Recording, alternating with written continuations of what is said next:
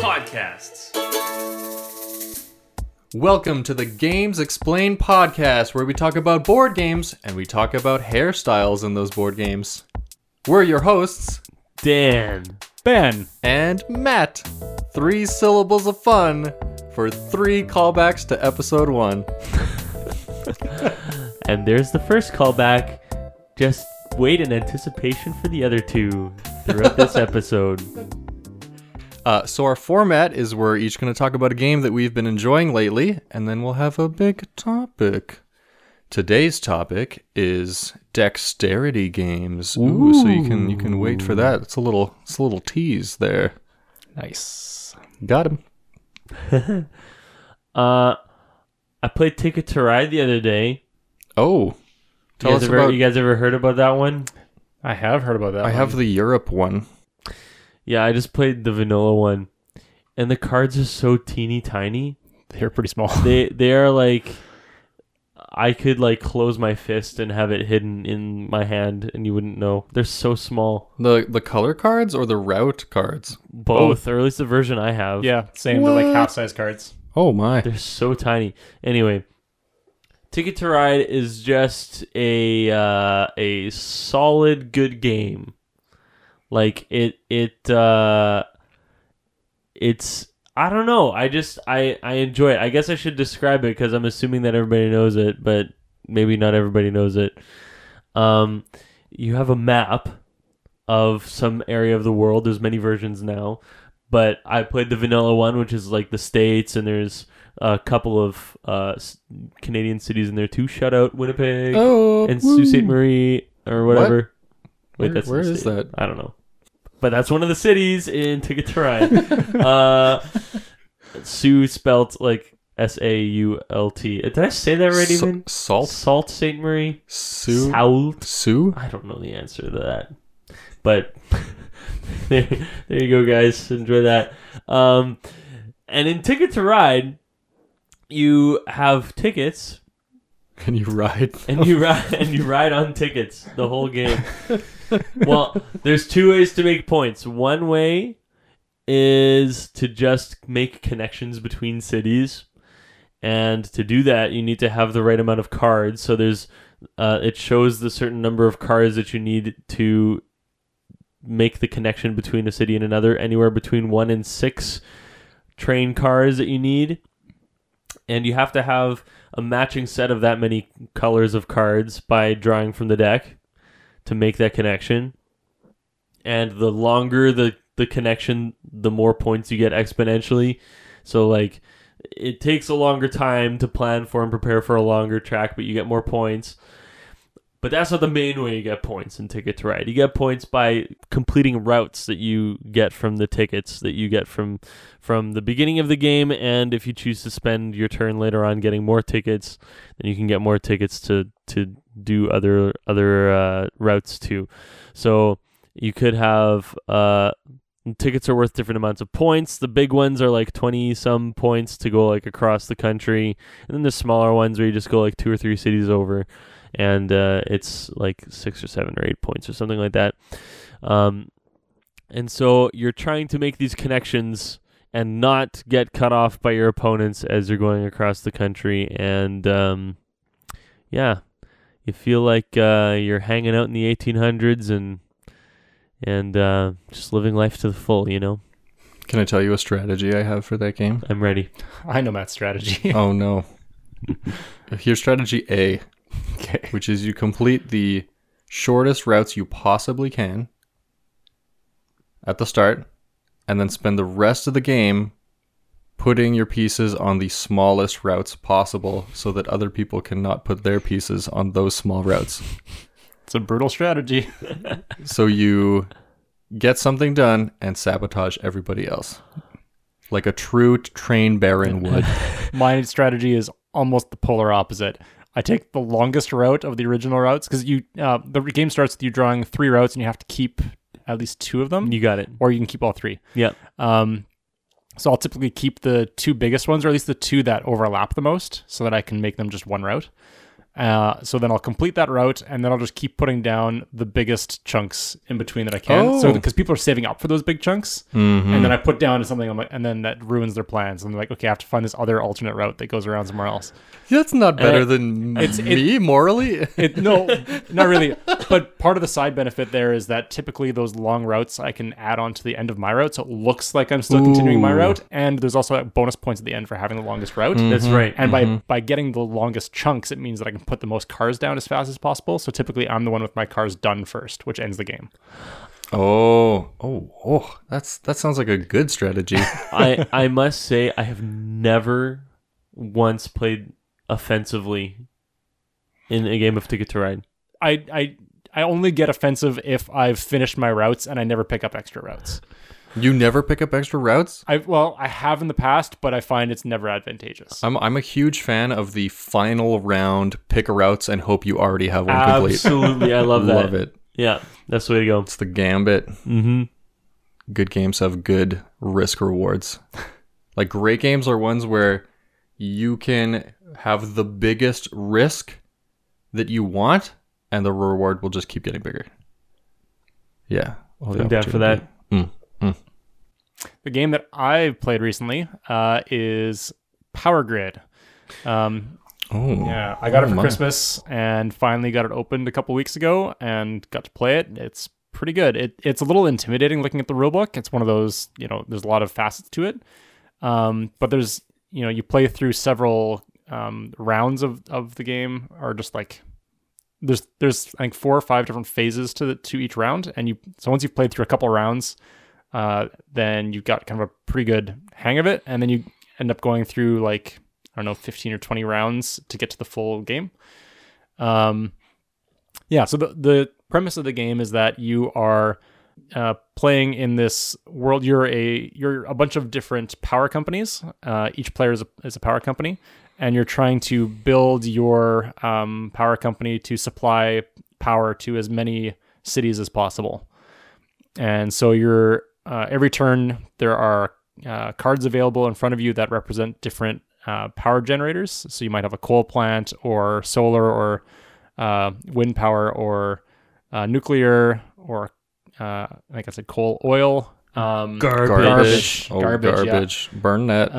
So yeah, there's all these different things, and you can buy these different power plants, but you can only have 3 power plants at a time. So you have to try and maximize the ones that you can get. It also has a really cool supply and demand mechanic in it. So at the beginning of the game, there's a certain number of oil, coal, garbage, and nuclear fuel sources available, and the number that are currently on the board affect the price. So as you buy them, the price goes up. Right, like as they become scarcer. Exactly. Yeah. So if you're doing oil and your neighbor's doing oil, then you probably don't want to get into the oil game because you know it's going to be super expensive when it comes for you to buy oil. So you want to try and diversify your power plants based on what other people have. That's real smart. Yeah. And also what I like about that game is that you get into bidding wars with the power plants that you can buy. Like the first phase is buying new power plants for your company, and then you can just bluff with people and raise the price of some crappy plant that that they want and you are not going to get. Yep. But you can convince them that you want it, and then you raise the price like twice what it was worth, and then make them buy it anyway. Oh. Mm-hmm.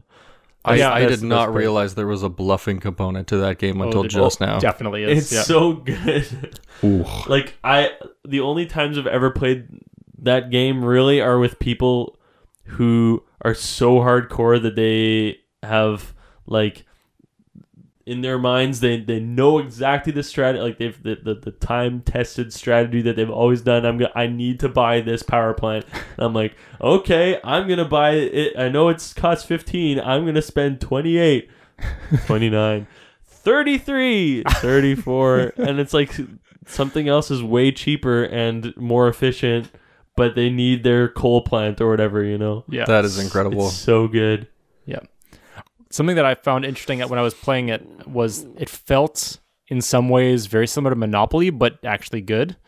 Like it has the element of like in some ways it's like very surface level like Monopoly, because you have a bank with a bunch of paper bills that you cut out that have been cut out and you hand out to start the game, and you use that to buy your properties, and then you augment those properties by buying the resources that then sit on the properties that you use to spend and generate electricity. So like it's got a lot of those mechanics that are in Monopoly. The counter to that is there's no player elimination. Rather than a roll of the dice, which affects only you, the randomness in the game is which cards get flipped over, and that affects everybody. And there's a mechanic that keeps that randomness kind of reined in. So rather than having some good cards flipped over right at the beginning and some simple cards flipped over, the good cards being ones that you can't actually afford yet, what happens is you put I don't know what the rule is for different numbers of people, but you have 2 rows of cards essentially. So the 4 cheapest cards are the ones that you're actually able to buy, and then as you buy a card, it comes out of that selection and you replace it with something else, and you rearrange them so that the 4 cheapest cards are the half of the cards that are the cheapest are the ones you can actually buy. So the expensive cards just sit there waiting for you to bubble up. Yeah. Which balances out that randomness quite a bit. And so, yeah, I just found it interesting that it was, it is a fairly different game. Like, you're not moving around a map and you don't have tokens and that are like representative tokens, but it still has a lot of those same core mechanics and done in a good way, which is It seems fun. like a pretty intelligently designed game. Yeah. Yeah, it's fun. Power grid, you say? Yeah. It's also cool that it's got a double-sided game board. So it's got Germany on one side and the US on the other side. Oh, yeah. So you can actually Oh. like change up how it works. And if you're playing with fewer than the maximum number of people, then you block off certain states or provinces or whatever on the board. So you can actually block off different ones for different games. So you can play with the same people on the same country, but still have a different board each time. So Cool. yeah. Tight. A game I've played kind of recently is Rook. Yeah. Have you played Rook? Yes, I have. Huh? I feel like I Little have, bit but I of- can't little actually bit of Rook? remember how it works. Rook is a game from the past, invented Most before games I are from was. the past. It's from the now. No, it's Rook. It's a game for 4 players. That's a variant I'll talk about.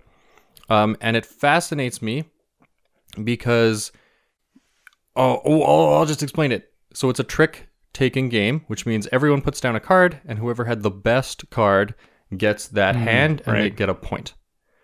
And you bid how many points you think you can get before everyone runs out of cards. So everyone has 7 cards or something, and so there are going to be 7 rounds, and you have to predict based on the hand you got at the beginning how many cards you think you can get. The trick is the person with the best bid gets to choose which color of card or which suit is the most valuable or the most powerful. As in, they choose the trump. That's suit. right. Yeah. So Yeah. they'll say it's diamonds, which means diamonds are now more powerful than everything. So the game, so you have to say, I would do best if I got my way. But then, and here's the part that makes Rook excellent, you pick a card, and whoever has that card is your partner. Oh, interesting. At that point, one person in the room knows who is on everyone else's team, and no one else knows. They either know if I am not the leader and I have the card, I know I have all the information. If I'm not the leader and I don't have the card, I know one person that I'm against, but these other 2, I don't know who's on my team and who's not. Mm-hmm. And if you're the person who chose the card, you're in power. You have 3 randoms, and hopefully one plays that card soon so you know that you can team up with them. So you have this like hidden ally that you don't even know who it is. That's cool. And you can pick a card that you have and just take all the points for yourself. Yeah, if you're really confident. Oh, that's so fun. I don't know any other game with that, like, I've been on your team this whole time. Love it. It's really good. And like when you throw out for example, if you decide that your partner is going to have the most powerful trump card that you don't have, you decide that they're going to do that, and then you throw it like a really small trump card that gives points, and you're like, please show me that card, and then nobody plays it, and your mind is blown. You're like, what? Who is not telling me, like, somebody's taking these points away from you? You're like, who is it? And you're just paranoid the whole game. It's so good. That was the reveal moment. Yeah, Why yeah. didn't you reveal? Yeah, exactly. And Then the other interesting thing is that the rook card is always the suit that is trump, but is like the lowest. Yeah, in that's how that I've played as well. suit. So, yeah, I guess there's a lot of different ways to play rook, but like it's worth lots of points, but it's always like any trump will beat it, but it is also a trump, so it will beat anything other than a trump. So it's like it's a weird card to figure out how to play properly, and it makes it a fun game. I love it, Yeah. man. It's so good. Mm-hmm. Rook. So that's my game of the cast. Mm-hmm. It has a name now. Game of the cast. Game of the cast. So my friend works at a radio station, and he said whenever they have, I think, 4 seconds or more of dead air, an alarm goes off in the studio, and people sprint to try to fix the problem.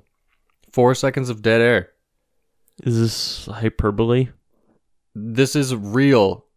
An alarm goes off. It goes "Wah!" until like people are like going through the hallways, and there's this button that's like play the next thing.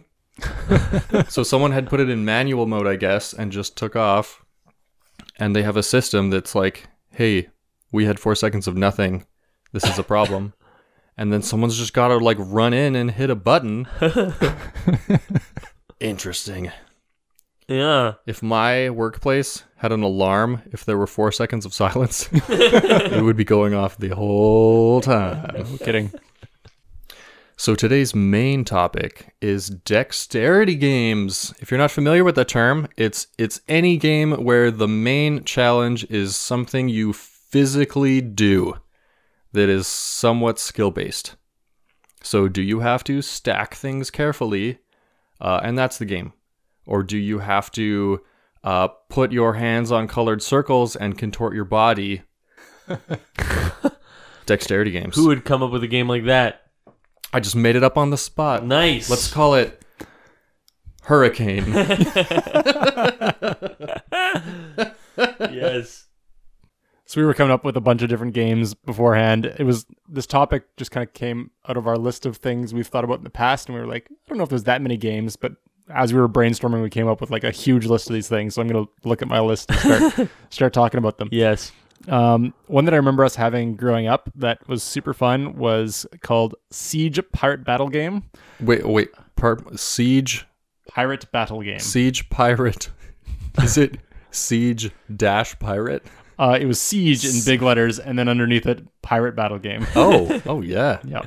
Yeah. It was super fun. Basically, the way that this game worked is you had some islands that you were defending, and on these islands you could put some cannons, and then you also had like this big 3D pirate ship that you could put around your island as well and put cannons on it. And then you had some actual firing cannons, like firing with springs and rubber bands, cannons and mortars that you could use to shoot at your opponents. What did setup. they shoot? Like little marbles or Little, something? little plastic- plastic yeah. marble sized things. That is so fun. And so what you're trying to do is you're trying to take out their like shields and cannons and whatever. And if you hit those, or if you hit like the ship's mast or whatever, those were all rigged up to rubber bands. And so if you hit them at just the right force or the right angle, then they would like shoot up out of the stands. Oh, that's so satisfying. Yeah, it was super satisfying to play this game. So did you like position them exactly where you want and tilt them, and then you just hit? Yeah, exactly. Yeah. It's like the tank video game, but a board game. Yeah. Exactly that. Yeah. It was super cool. It was very fun. There were two like marble based board games I remember us having, and one of them is called Rebound. And it's if I sort of remember like two-player properly, pinball. it was like Or no, I think it was like it was like curling. like curling, but you have to bank your shot around a corner that is rigged up with a rubber band, so it like bounces around the corner. So it was shaped like a curling rink, but it had a hairpin bend in the middle. So it went forward, hit a 45-degree rubber band, hit another 45-degree rubber band, and then came back. Did you have what was it? Pucks with a marble Yeah. in the middle. Oh, I saw that game. Yeah.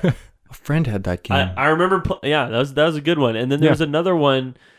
It was a Star Wars game where you have, you have an X-wing that has a spring-loaded launcher in it, and then you set a marble underneath of it, and you position it somewhere along the Death Star trench, and there are little TIE fighters set up, and you have to try and launch it into the duct or whatever to blow it up. But then you also get to shoot all these TIE fighters out of the way too.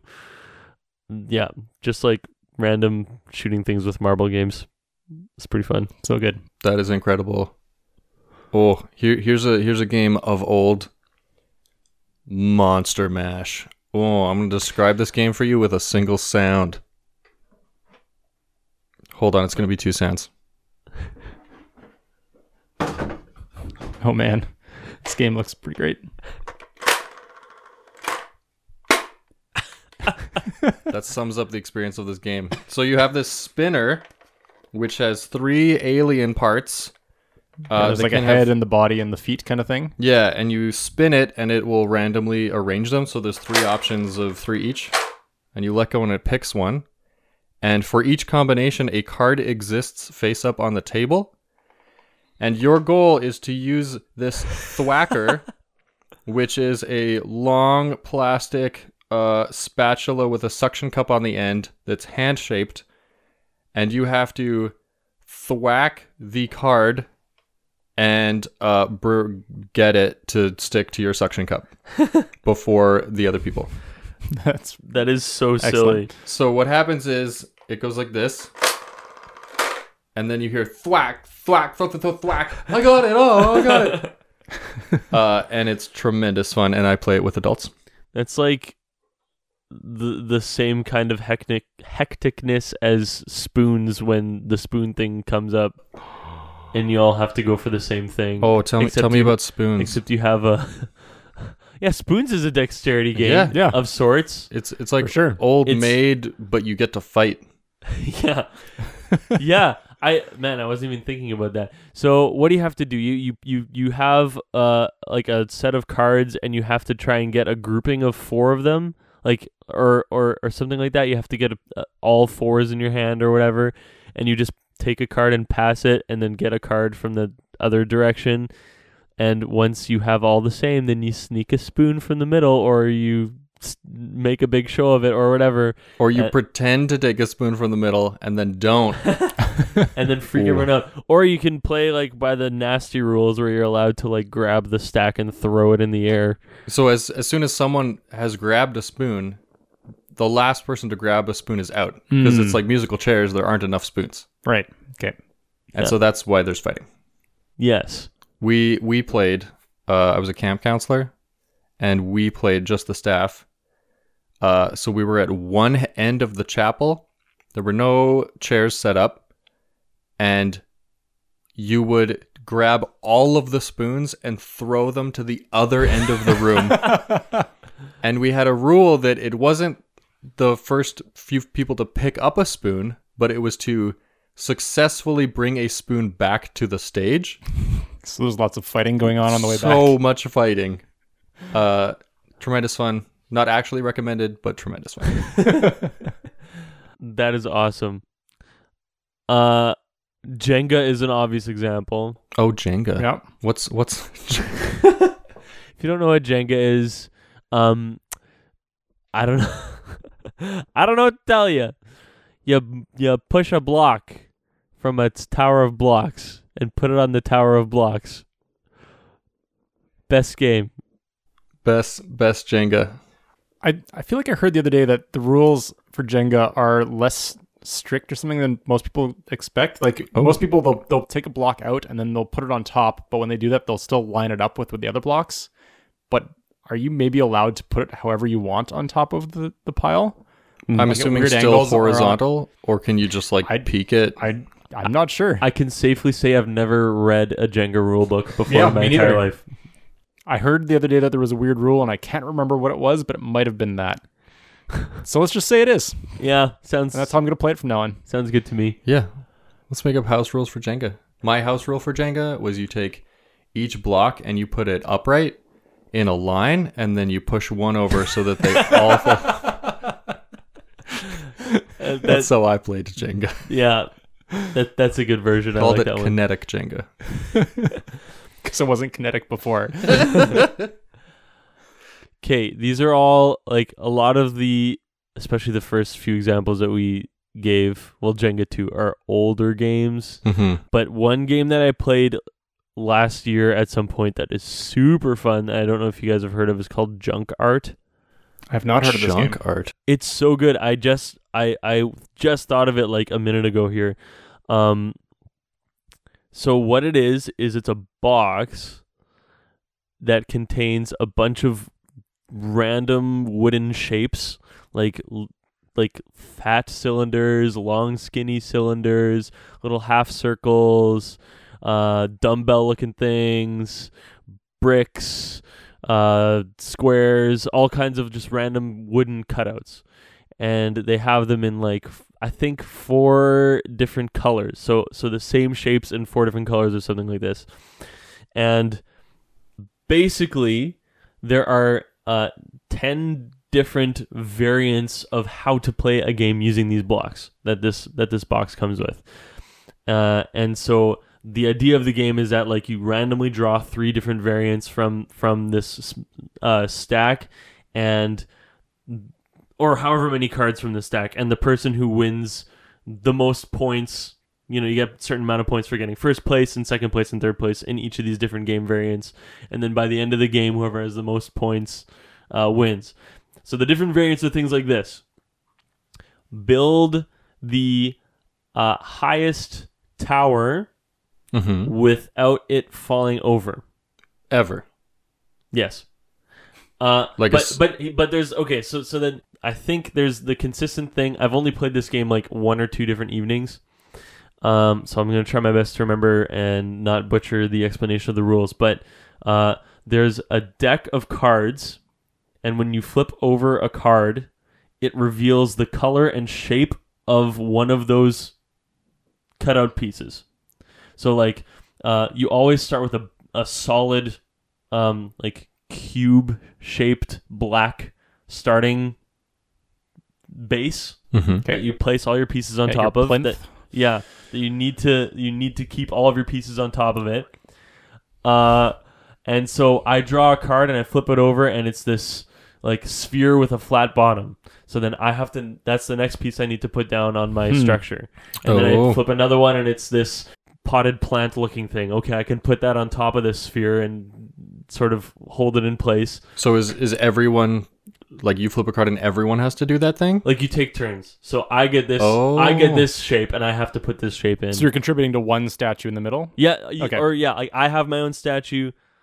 Susie has her own statue. Billy has his own statue. Everyone's statue has a different composition because Yeah, they're and we drawing have different this cards. pool, and we have this Oh. pool of pieces in the middle that we're drawing these random cards from, and like, okay, now I have to put this shape that I've drawn on here, and then you get to this certain point, and it's so that's one of the variants is tallest tower. Another one of the modes of the game is where each player, like you get dealt a hand of 3 cards. The cards also have numbers on them, and I think they relate to like how difficult it is to stack them together. So like the rounded edged pieces are like higher up on this list, for example, and then the more blocky ones where you can just sort of stack them on top of each other have lower numbers. And then in this variant, you each pick a card from your 3 and put it face down in the middle of the table, and then you flip them over at the same time once everyone is picked. And then if I have played the card with like the highest number, for example, then I get to give somebody one of the face down cards first, and I force them to put that piece in their building, and then it's just like a last tower standing thing instead of the highest tower. So then I'm forcing you to put this piece that doesn't fit well in your tower onto your thing. There's more game modes than that. I can't remember all of them, but they're super good, and it's like all these fun tactile wooden pieces. And what was that game called? It's called Junk Art. Junk Art. Very cool. And it is tons of fun. I really enjoy it. It's a pricey game, but I think for what you get for it, it's worth it. It's so good. Well, I'm going to talk about a Manitoba classic here. Crokinole. Ooh. Oh, Crokinole. Also older than I am. It's imagine a 3-foot diameter octagon with a trough around the edge and a circle inscribed in the middle that's raised, and then a hole in the very middle about 1.5 inches diameter, and you have little pucks, and you get to flick them with your fingernail until it bruises or bleeds, and you try to get into the center. And there's also a ring of pegs sticking out of that circle, kind of guarding that hole in the middle.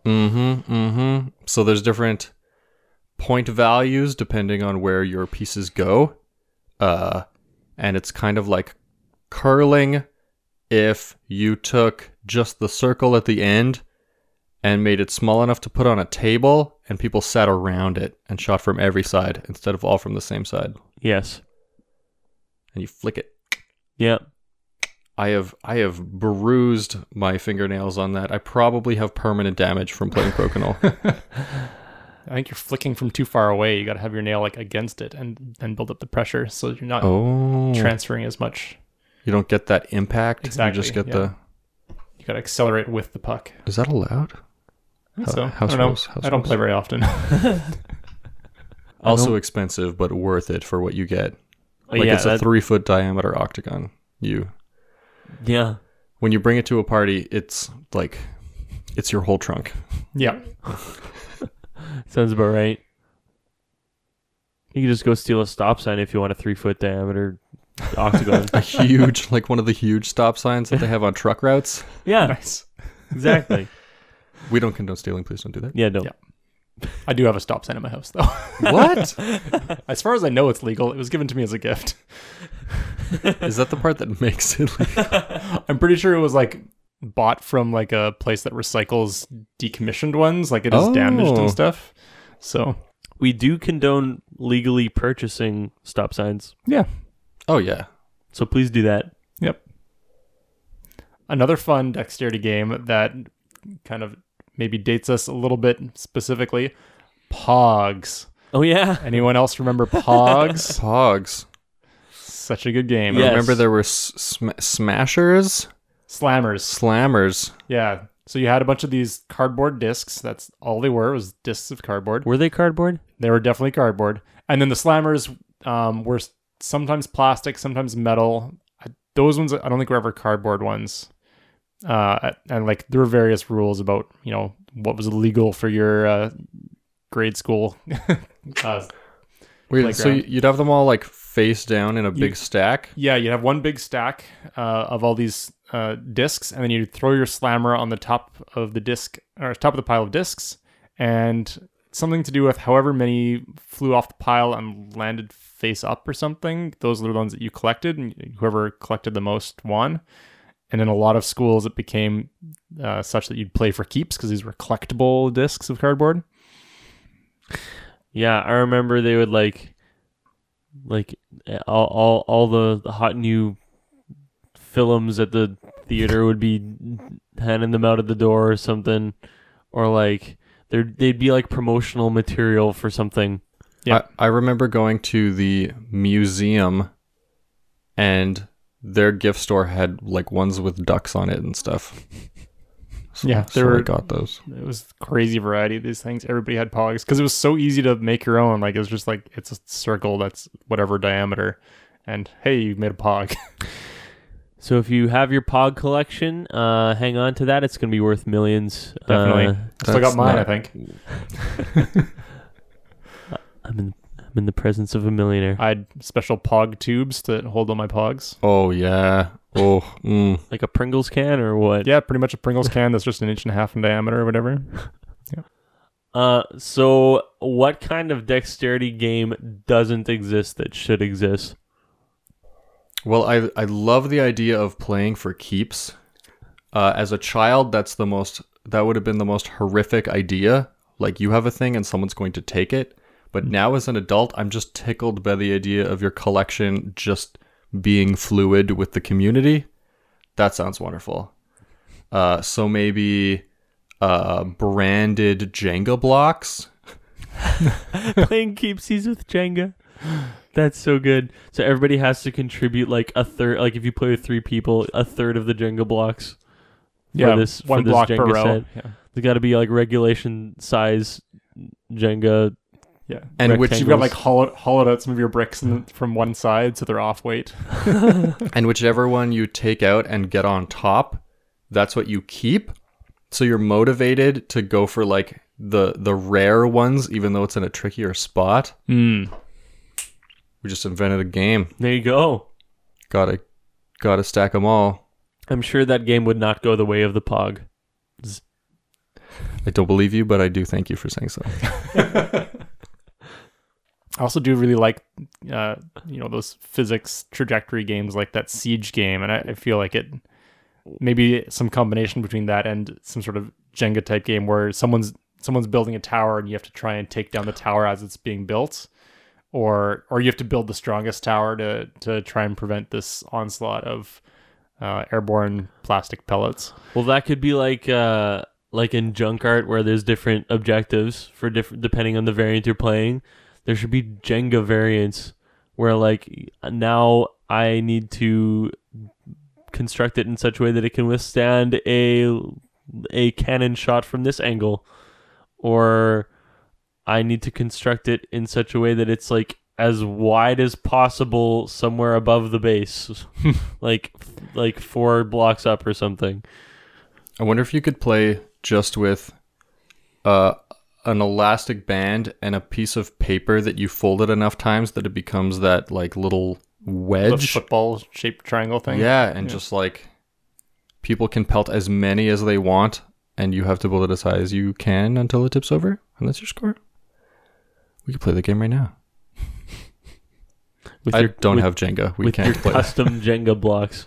Oh yeah, Jenga for keeps, limited edition. Because it has to be, because you have to have artificial. Because we'll be sued by the time we call it Jenga. We'll call it Jenga. There you go. Janky. Sounds about right. Wow! Wow! Wow! Oh no! Oh no! Oh, it's the dead air alarm.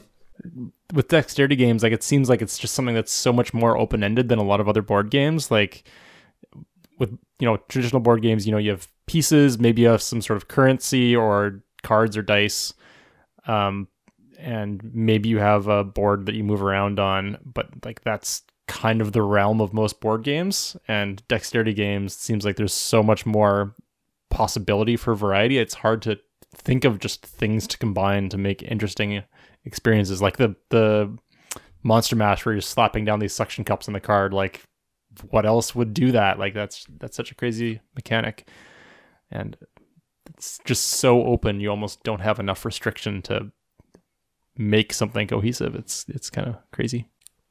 You can combine currency from a board game with a dexterity game, so you can, instead of using plastic marble things to shoot at other cannons, you can use like glass marbles or metal marbles.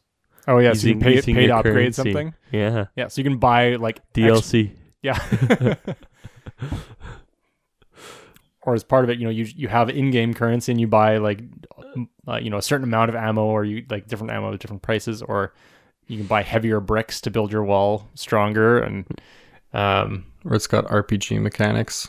where your marble levels up over time, and you have different stats, which are like things you can attach to it that make it heavier. Yeah. We could also like combine, dexterity elements to more traditional games, like a game like Pandemic, where Shout out Pandemic. Maybe what you're doing is, rather than outbreaks happening based on what cards are being drawn, outbreaks are happening based on whether or not like some projectile hits a pile of things and knocks things away, or cities get infected by just you throw it up in the air, and whatever city it lands on, that's what gets infected or something. Or you go to flip the card over. I forget. It's been so long since I played Pandemic, but you go to flip over the card that you have to do at the end of the round, and you have to like stick your hand inside of a box, and randomly something will go down and like dab you with some ink or something, and if it hits you, then you get infected, and then and you have to be wary of the fact that it might randomly infect you, and that's the dexterity portion of Pandemic. And then it's a test to see whether or not you remember to wash your hands before playing the game and infecting everyone else. Yeah. You could take any game that has a random element and just make it a skill element instead. Like any game where you roll dice, just put a dartboard up. Yeah, that's true. Ooh. Yeah. That's actually such a good idea. So what if you were playing Monopoly, but instead of rolling the dice each turn, you would have a dartboard? So you could, if you're 2 away from community chest, or if you're right near boardwalk and whatever, and someone else has got hotels on them, you better be shooting straight. Like you have an opportunity to choose your fate. There's also the opportunity that we could, come up with a dexterity element, a skill element that is thematic to the game, whereas the die wouldn't be thematic. So I don't know, for Monopoly, I don't know. Trying to think of a good example that's thematic for Monopoly. It's real estate, and it's also driving around an area. I guess you're not all cars. You're not technically all driving, but you have to play 1 round of Need for Speed, and the millisecond result of your score is the die roll. Yeah. Dexterity games. What a good time! Lots of childhood games. Lots of games from the past, a couple games from the future. Just kidding, the recent past. It's a callback joke. Future. Yeah, we're making those games for the future. Oh yeah, our future ideas. Well, thanks for tuning in. We're Games Explained. Come next time, we're going to be talking about speed games. Games that can be done in 5 seconds or less. Classics. So good. Huge variety. Looking forward to it. We'll see you then. Hey, thanks for stopping by. You can see the rest of our content at youtube.com/gamesexplained, where we have rules videos, editorials, and these podcasts. See you next time.